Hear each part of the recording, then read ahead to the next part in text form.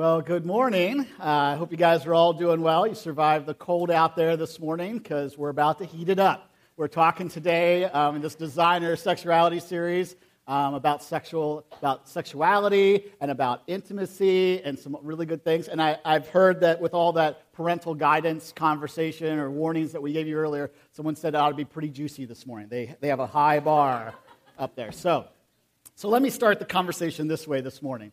I want you to picture that nice new car that you've always wanted. Like, I don't know if it's like the Ferrari convertible or if it's some other car, but that really, I don't know, does Ferrari even have a convertible? You can tell I don't really, I don't know, I can't afford any of this stuff anymore, so I've stopped looking at it. So whatever that is, that really super nice car, and you get it and you drive it off the lot. Now you're driving down the road in this super nice car you've wanted for long. I mean, it's perfect, and you hit a mud puddle, and you know there's a little bit of stuff on the side, and you think, I ought to wash this car.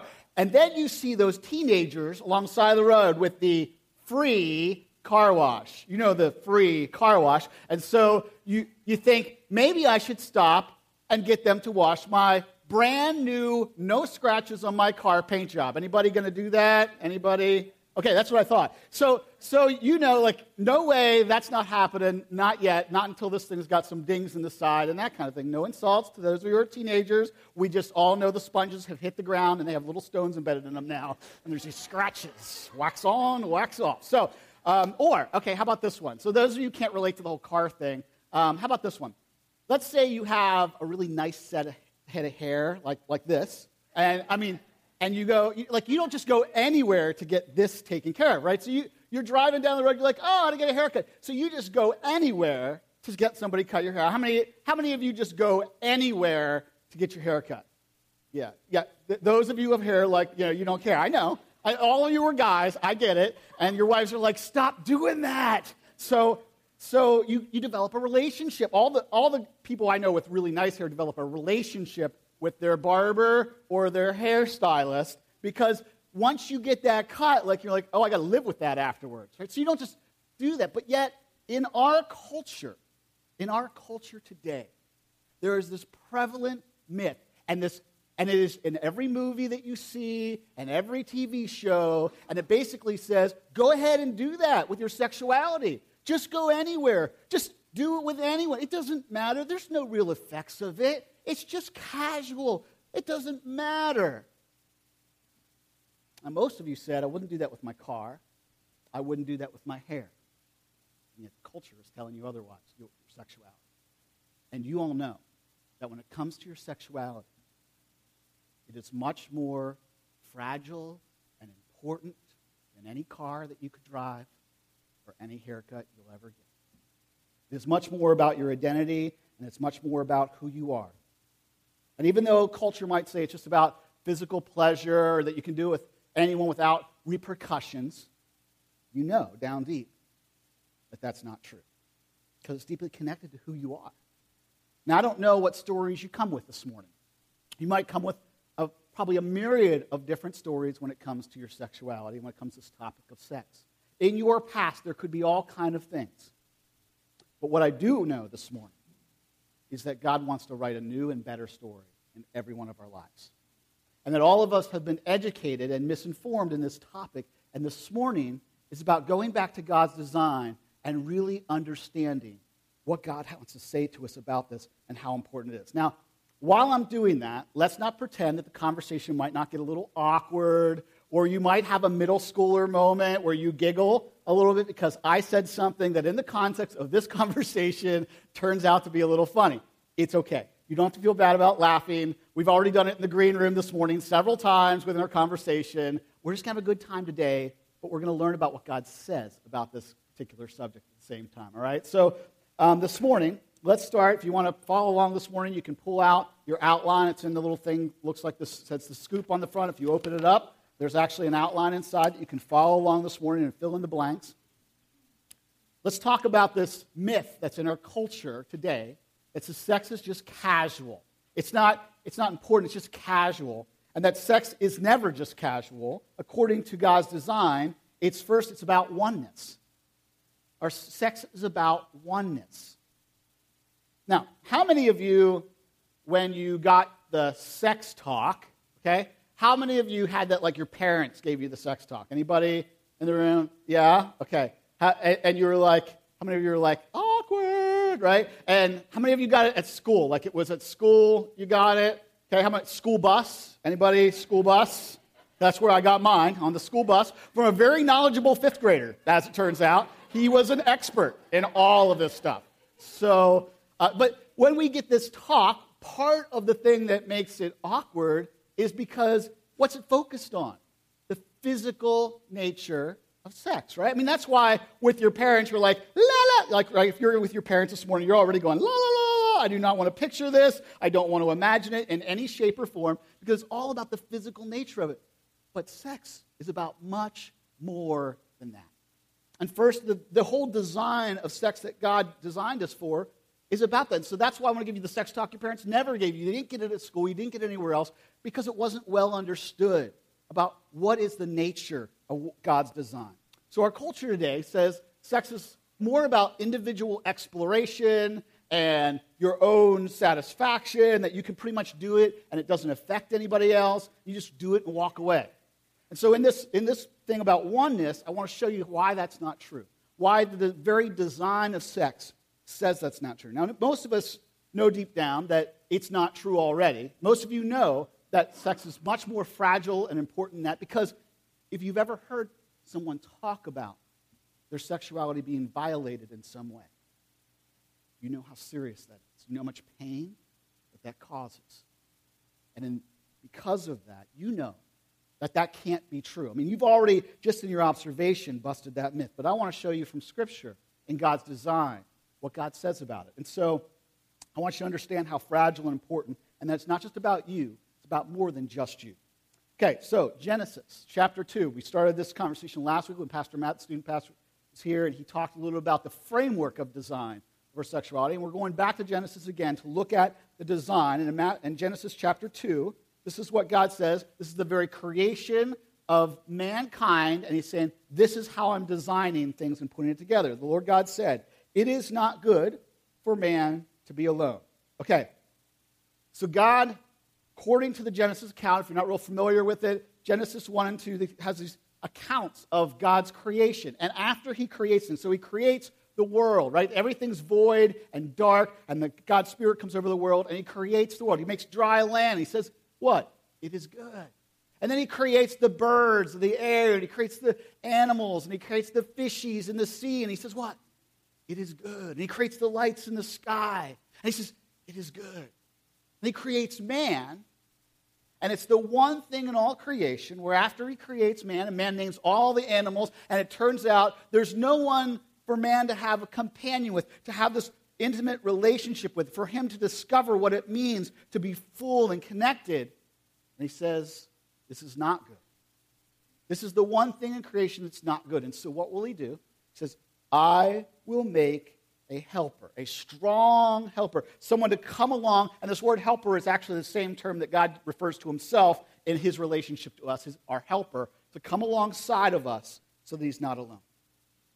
Now, the very word sex that we use today to refer to this actually comes from the Latin root words sakar. And sakar actually means to be cut off. In other words, to be male or to be female is part of this word, and it's coming together. It refers us back to this fundamental thing that we're cut off from the whole and that God created us to be one. But there's a oneness that's important in this. And the idea points back to this idea that's all through Scripture of a yearning to reconnect. And see, that's the designer's story, that we are to have a yearning to reconnect. It's why in Genesis 2 it goes on to say, that's why a man leaves his father and mother. I mean, why would someone leave their father and mother? They got a couch to sleep on. There's free gas for the car. You don't really have to work. This is the perfect world, isn't it? Like, to sleep on your mom and dad's couch and live there all your life. Isn't that fantastic? Like, freeload and central, man. It's all good. Why would a man or woman leave that? And there's also the relationship side. Like, there's all these good things. Why would they leave that? To be united to his wife so that they might become one flesh. It goes on to say that Adam and his wife were both created in the garden, made for each other, and they felt no shame.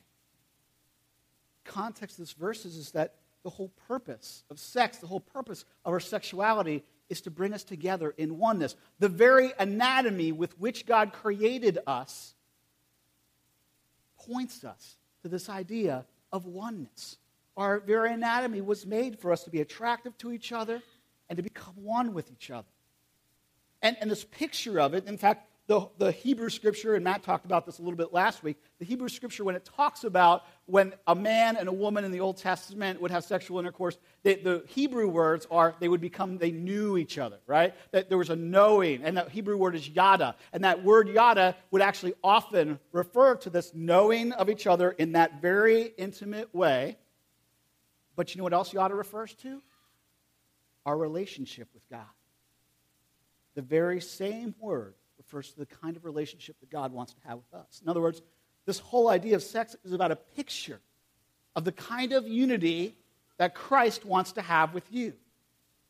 Now, I know some of you are sitting there now going, what do I do with that, right? Like that's an odd, but the reality is that very picture of what can happen in oneness is the kind of oneness that God yearns to have with you. And we'll talk more about that and in just a little bit as we talk about vulnerability. We talk about these other things that sex was created for to help us have. But the point is that sex was designed within the framework of marriage as a way of saying, I'm going to totally lose my independence.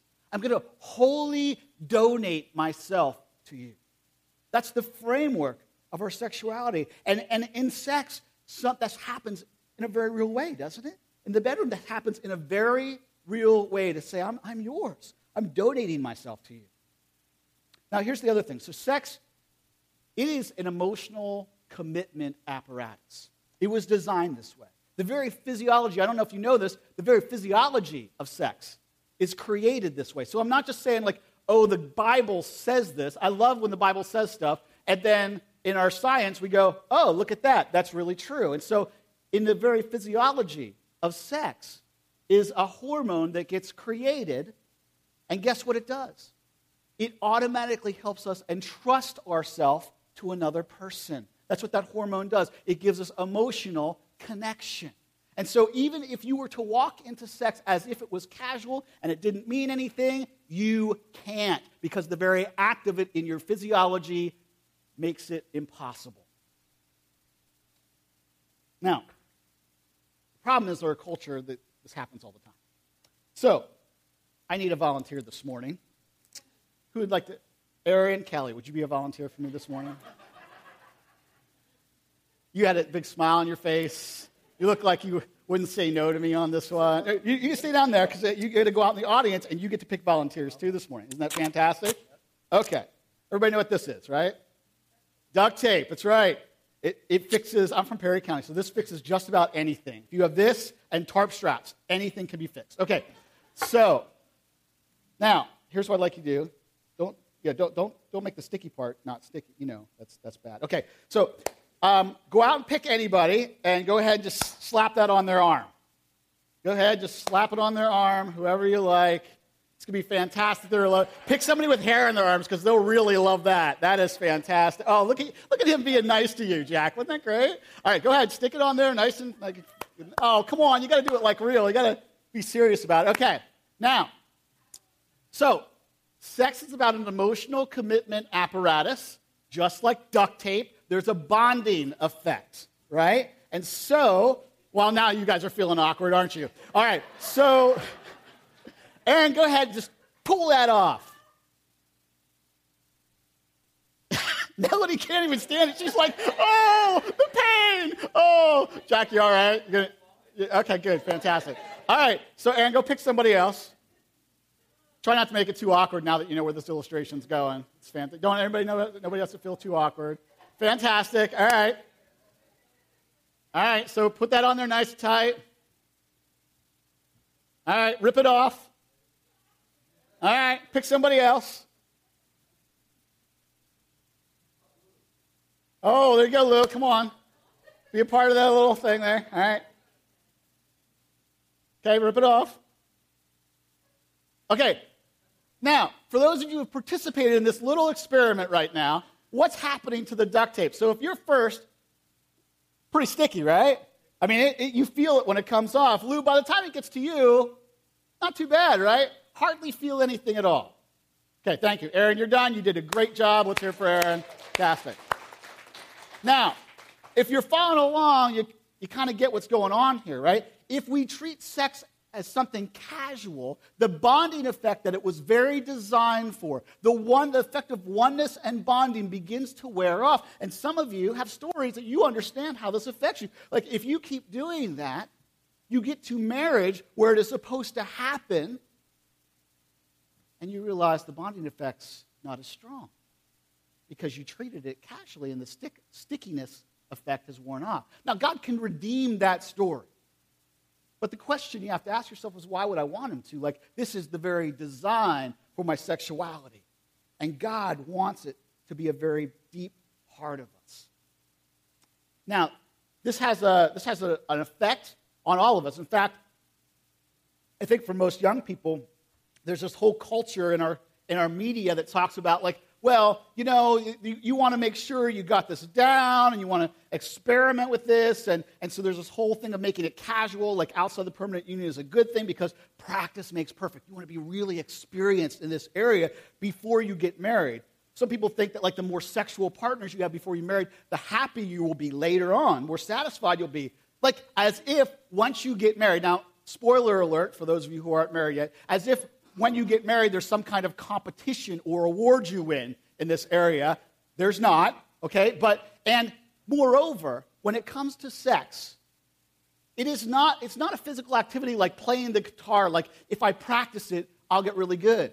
In fact, I guarantee that you will figure it out without an ounce of practice at all. When you get married, you will figure it out with an ounce of practice. Now, let me tell you something, as someone that's been married for a long time, so when I had this conversation with my sons when they were like in middle school, we had this conversation. We were talking about all the things that they already know, right? I asked them all the kind of questions. I'm like, listen, trust me, you're not going to surprise me with anything. Like we went out on the lake, in the middle of the lake, so they could just be honest about this conversation. And as they were talking about it, I said, listen, you have a choice, right? You can listen to people without a lot of experience in this, or you can listen to me. I said, I've been married for 20 years. I've got some experience now, okay? I'm not just inexperienced now. So here's my point. After 25 years of marriage, what I want to tell you is if you're going into marriage, you know what the fun part of being married is? Saving yourself for it so that you can explore it with your spouse. Right? It's the exploration journey. It's the getting to know each other, and everybody's different, and it's okay. Because learning to love each other in this way and the bond and the emotional bond that happens there is important. Now, one of the things that I've discovered in that journey as well, guys and gals, this is a generality, so it might refer to a little bit differently, but in general, this is true.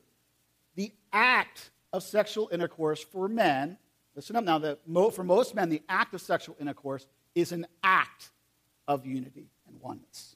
So it's the act of it. And guys, you should listen up because this is important for you to know. It's not physical. It's not casual. It is an act of oneness. And you know that what you really desire there is not something just physical because then you walk away from it and it is empty. You might be driven by it, but you've got to remember that drive is for a yearning to be connected. And so it's the act of it. Okay, so gals, when that's all going down for you and you're like, oh, come on, you need to understand it's the act of it that is a physiological and emotional act of bonding. Now, for most guys, listen up. You should be writing this down now, okay? So for gals, this is really important. It is an outcome of emotional oneness. Do you understand the difference? So there's a physiological effect for gals too, but when wives come into that moment, it's an outcome for them. That's what makes it beautiful, that it's an outcome. So that means, fellas, husbands, when you're in the kitchen with your wife, right, you are treating them with such excellent and emotional oneness and complimenting them and helping do the dishes, right? Do them gladly. Help her out with wherever she is in the house. You know what? When she comes, she has that look on her face like, the kids are driving me crazy. It's like shoveling while it's still snowing. The house is a disaster. Let me give you a little hint. What that means is, please help me clean up. So if you didn't get that, I'm just giving you a little hint. Next time you'll get credit for that. You don't have to give me credit for it. You take credit for it. But those kind of ways of serving your wife, complimenting your wife, connecting with your wife will make it an outcome for her. And wives, when you enter into that process, just know that for your husband, it is also an act of oneness. It's an act of oneness for them. All right, so sex and our sexuality, it's about oneness, but it's not just about oneness. It's not casual. It's about this deep, uniting, intimate thing. Now, that might be news to you, but I want you to understand something else about it because there's some other ways that the casualness has also affected our Christianity and the way culture has showed it, and that's that sex is not just casual. It's never just casual. It's also sacred. It's sacred. So, in this idea of sacred, now you might think about that and go, whoa, it's sacred? Sex is sacred?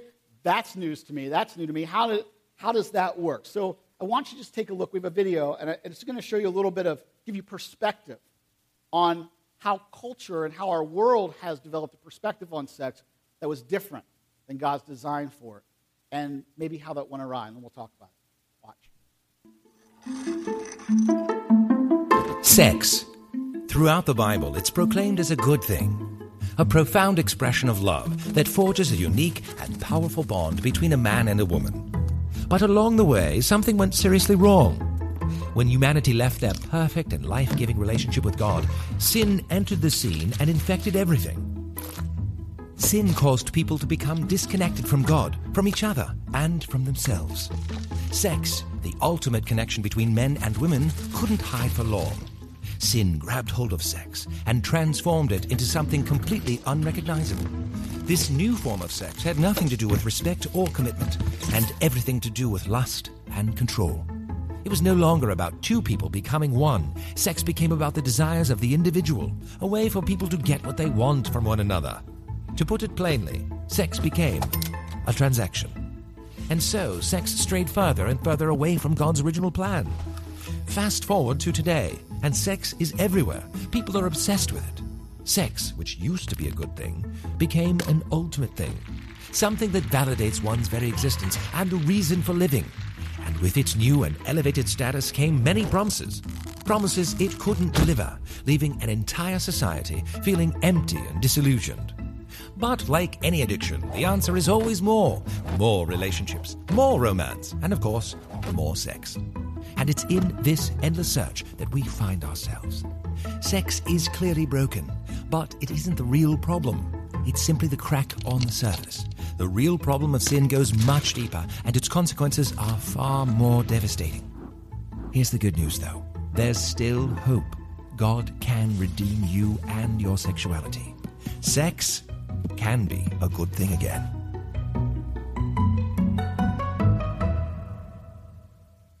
So as it comes to sex, the problem with sex is the problem with many things that we have that God gives us as gifts. When they get distorted or misused, there are destructive consequences to that. God gives us all kind of good things, but when they're used for manipulation or they're used to leverage another, like you're in your marriage, they're used to leverage each other for what you want, like it becomes destructive.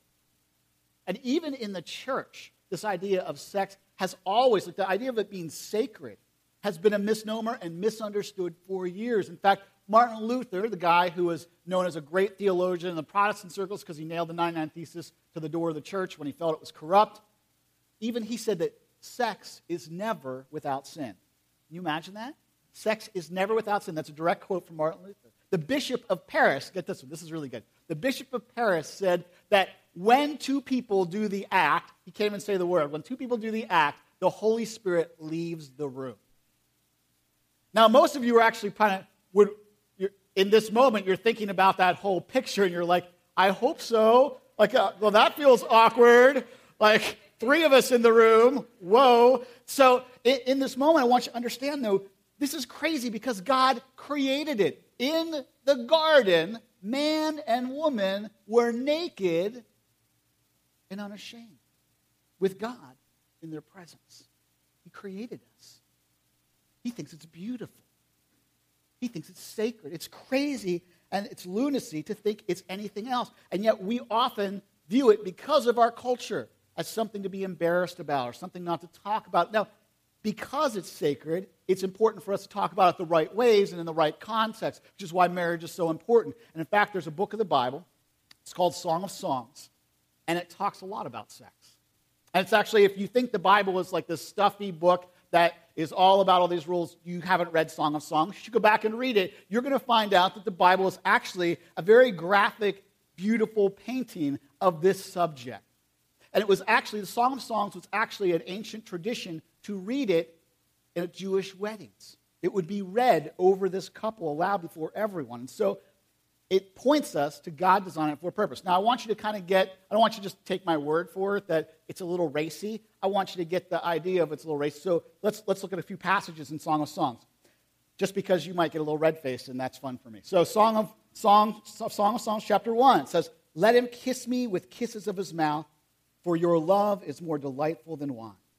Pleasing is the fragrance of your perfumes. Your name is like perfume poured out. No wonder the maidens love you. Take me away. Let us hurry. Let the king take me to his chambers." Not a lot left to the imagination there of what's going on, is there? And you think that's bad? Listen to this. It goes on in chapter 1. "My beloved is to me a sachet of myrrh resting between my breasts." And then in chapter 4, "Let the beloved come into his garden and taste its choice fruits." Now, this is beautiful language, painting a beautiful picture. But is there anything embarrassing about this? Other than like maybe your parents in the room, or maybe you're like, oh my gosh, there's everybody else is in the room and I'm a little uncomfortable with this subject. We might be uncomfortable. The Song of Songs is not. It was read at Jewish wedding ceremonies to celebrate the very design that God created us for in marriage. And we might think it's too graphic or almost embarrassing, but one scholar, New Testament scholar, Tremper Longman, actually points out that the English translations actually lose something in Song of Songs, that the Hebrew language is even more graphic than the English translation can possibly present. Now, I think one of the places that this hits the ground for most of us in its sacredness and its beauty is within marriage. There's this whole concept, too, of for most of us, coming into marriage, there's a whole body image thing that we have to do. Right? I mean, because to be naked and unashamed is a whole different thing. And so as you're entering into marriage, there's this sake of going, what do I do with that? But this is where the gospel comes in to redeem us. Because in the gospel, what it says is you never have to be ashamed. In the gospel, the whole point of Christ on the cross and you accepting him is that you get, according to John 1, to be a child of God, created in his favor, being convinced that you are loved and accepted. And guess what marriage is an institution of? You learning to be loved and accepted by God, made holy and right in his sight. And so when you enter into this place, if you feel some of those things, the root of it, I mean, sex is really this litmus test, isn't it? For, am I really loved? Is it really safe here? Can I really be loved? And the gospel says you can be and you should be, and it is your job as a spouse to make sure that that is true and that is real. God's not embarrassed about the subject. And so for some of you who are married, and maybe you've never had these conversations before, maybe you feel like, we don't really talk about this subject much. Let me suggest to you that there are ways to have conversations and some good resources. And let me give you two of them that are really good, great resources no matter how long you've been married. One of them is called Celebration of Sex. It's a book for married couples to help them have conversations about this, to be real about it. So it's a great book to help you have those conversations. So let me suggest, and there's another one that's called Intimacy Ignited. Both of them are about the full design and what God wants for you. Now, here's what I would suggest. If you're feeling this morning like, boy, that would really be great, guys, you wives, just be okay with this is an okay conversation to have. And if you feel uncomfortable with, I don't know that I want to have this conversation I don't know where this is going to lead, just let down your guard a little bit. Just reduce your guard a little bit to say, God created it, and it's okay for us to have a conversation about it. In God's presence, with the Holy Spirit still in the room, guiding our conversation, wanting us to fully enjoy what it means to be sacredly united as one. Now, the reason that conversation sometimes is difficult is let me talk about this last thing, that God created it for, and there's a part of the sexual design that's not casual, because it's a gift of vulnerability. It's a gift of vulnerability. That's what sex is meant to be. That's why the conversations sometimes feel a little unsafe, because it's meant to be a gift of vulnerability. It definitely makes us feel vulnerable. The moment that two adults come together in marriage and they consent to this, you are naked both physically, You are naked emotionally. Like, marriage has this way, if you're going to have a good marriage, and you can, you've got to embrace the gift of vulnerability. Because intimacy, real intimacy, the kind of intimacy that you long for in your marriage, and if you're single and you're looking forward to marriage, the kind of intimacy you will want to have with your married partner someday will only happen through vulnerability. Because it's in vulnerability that we open ourselves to a safe environment. It's a two-way street, of course. Like, if you don't make it safe, it's not safe. And vulnerability is the place, and sex is the litmus test to say, do I feel vulnerable? And often, when it's difficult to come together in the bedroom, it's a litmus test of what's going on elsewhere in your marriage. It's a litmus test of, are we able to be safe and vulnerable and not stomp over each other, but actually listen to each other? Is it a safe place for each of us to express what we're feeling and actually be listened to? And not be proven, I'm going to prove to you my way is right, but rather say, I'm going to open up my heart to you. And I'm going to let you care for it gently and listen to it and help me through it. Because if you can't do that outside the bedroom, there's no way that can happen in the bed. And with a culture that says that sex is just this casual thing, it's like playing football with a slightly different goal. Like that's what our culture says. It's just this thing that we do. You cannot be vulnerable in that kind of culture. Now, the Apostle Paul talks about this very thing. And the Apostle Paul, when he talked about relationships, often talked about them in the sense of being submissive to one another, being vulnerable to one another. Like the whole concept of marriage, the Apostle Paul was submit to one another. Husbands, here's how you're going to submit to your wife. Wives, here's how you're going to submit to your husbands. That's how he handles it in Ephesians 5. And in 1 Corinthians 7, he handles the subject of sex in the very same light. This is what he says. Husbands should fulfill their marital duty to their wife, and likewise the wife to their husband. Now, in that day and in that culture, husbands, the reason this starts with you should fulfill your marital duty to your wife, which typically for most guys is not the issue, right? Oh, sure, I want to do that, but in that day, wives were about procreation and children bearing, and they would also fulfill their needs elsewhere. So Paul's actually saying, stop it. Stop it. You cannot be vulnerable with your wife. You cannot submit to your wife unless it is exclusive, unless it is about that relationship. And likewise, wives, to your husbands, submit to him to get everything that you need there. So he goes on to say, here's the deal. He says, wives, in this idea of submission, you do not have authority over your own body. You yield it to your husband. That's how you submit in this area of sex and sexuality. And husbands, in the same way, you don't have authority over your body, but you submit, you yield it over to your wife. You don't deprive each other except for mutual consent for a time. Why would you ever deprive each other? Paul says, because the whole point of this is to be vulnerable and intimate. So if you deprive each other, do it to be intimate with God. Devote yourself. If you do it, then do it for prayer. It's a way to say, you know what? We want to make sure that our first priority, our first intimacy, our first vulnerability is with God. Because it's the only place that we'll ever really get satisfied. And he says, come together again after that's over, because it is an important part of your relationship as husband and wife. Because in sex, we give up the deepest part of who we are. And we give it over to another to be handled with care, to be cherished. And that act of vulnerability is a huge gift to another person. And that's why it's important to happen in marriage. That's why it's sacred in marriage. Now, this has important implications for those of you who are married, because typically within marriage, one person wants it more often than the other person, right? That's a typical problem in marriage that comes up. Now, the reason this has an important effect is this. If you can understand that this is a beautiful act of vulnerability, sometimes you might go, well, if I'm not passionate about this, I'm not ready to be part of it. Like, I'm waiting for the passion to be reignited.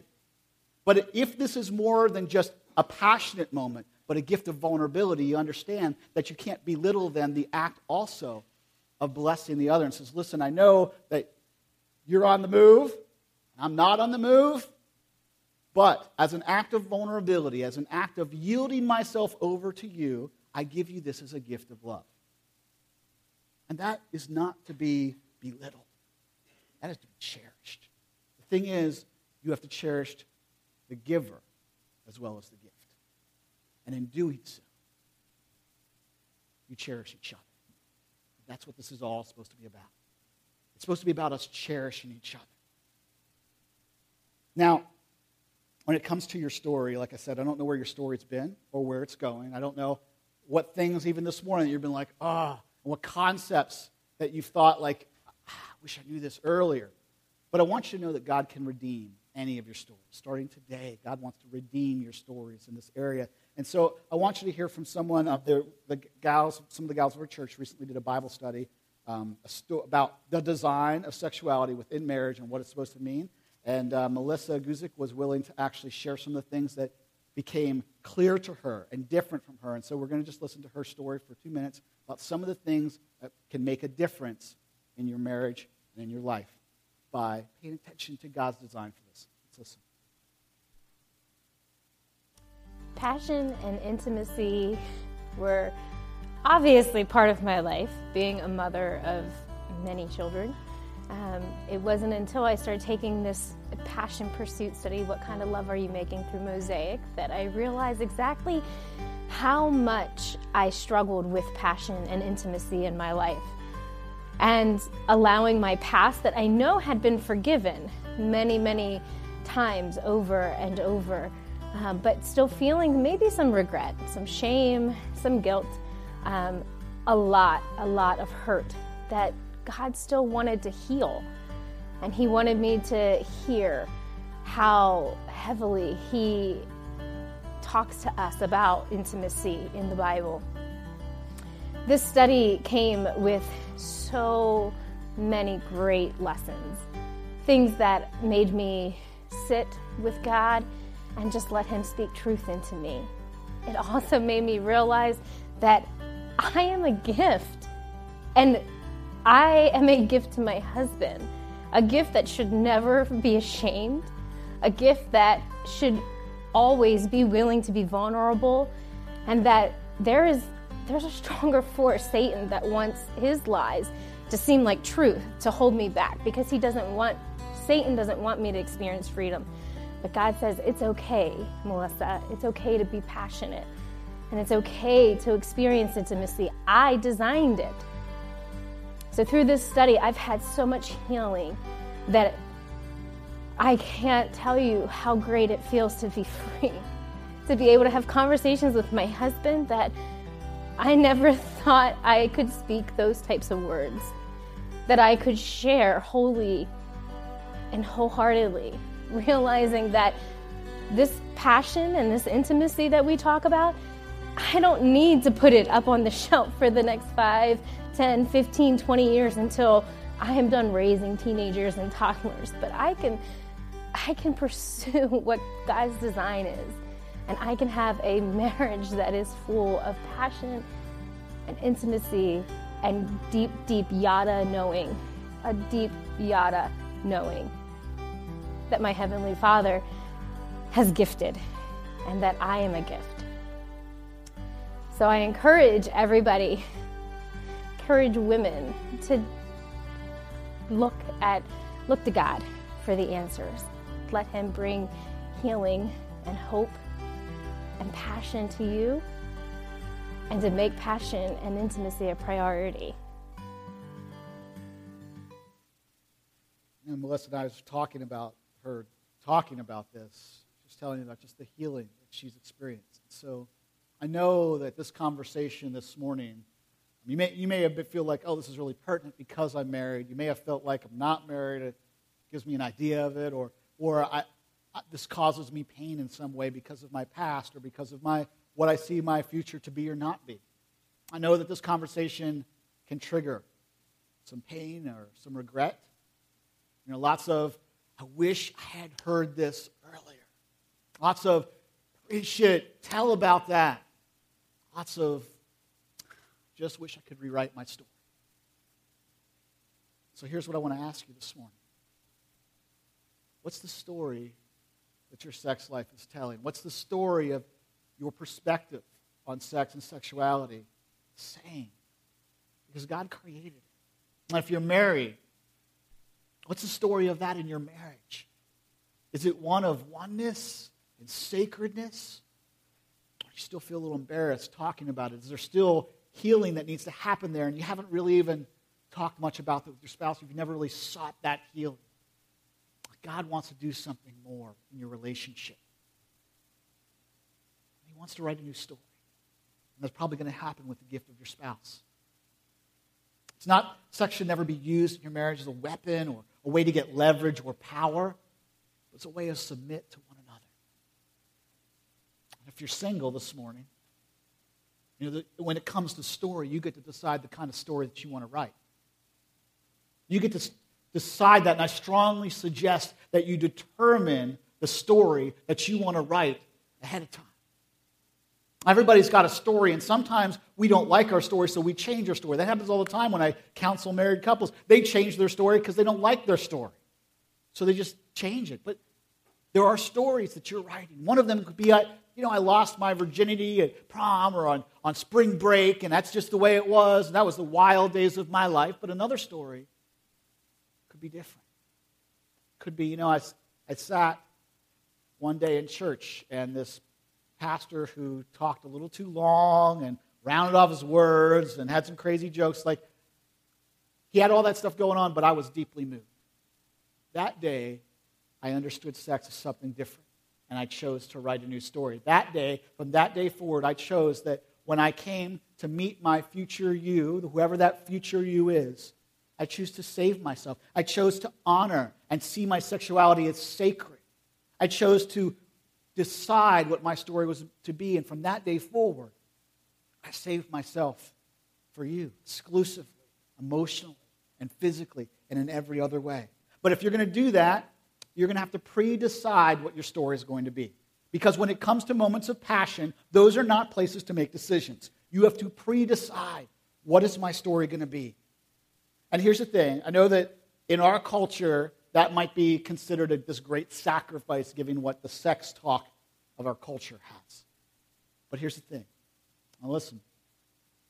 Giving up something now to gain something better later is not a sacrifice. It's an investment. It's an investment into your future.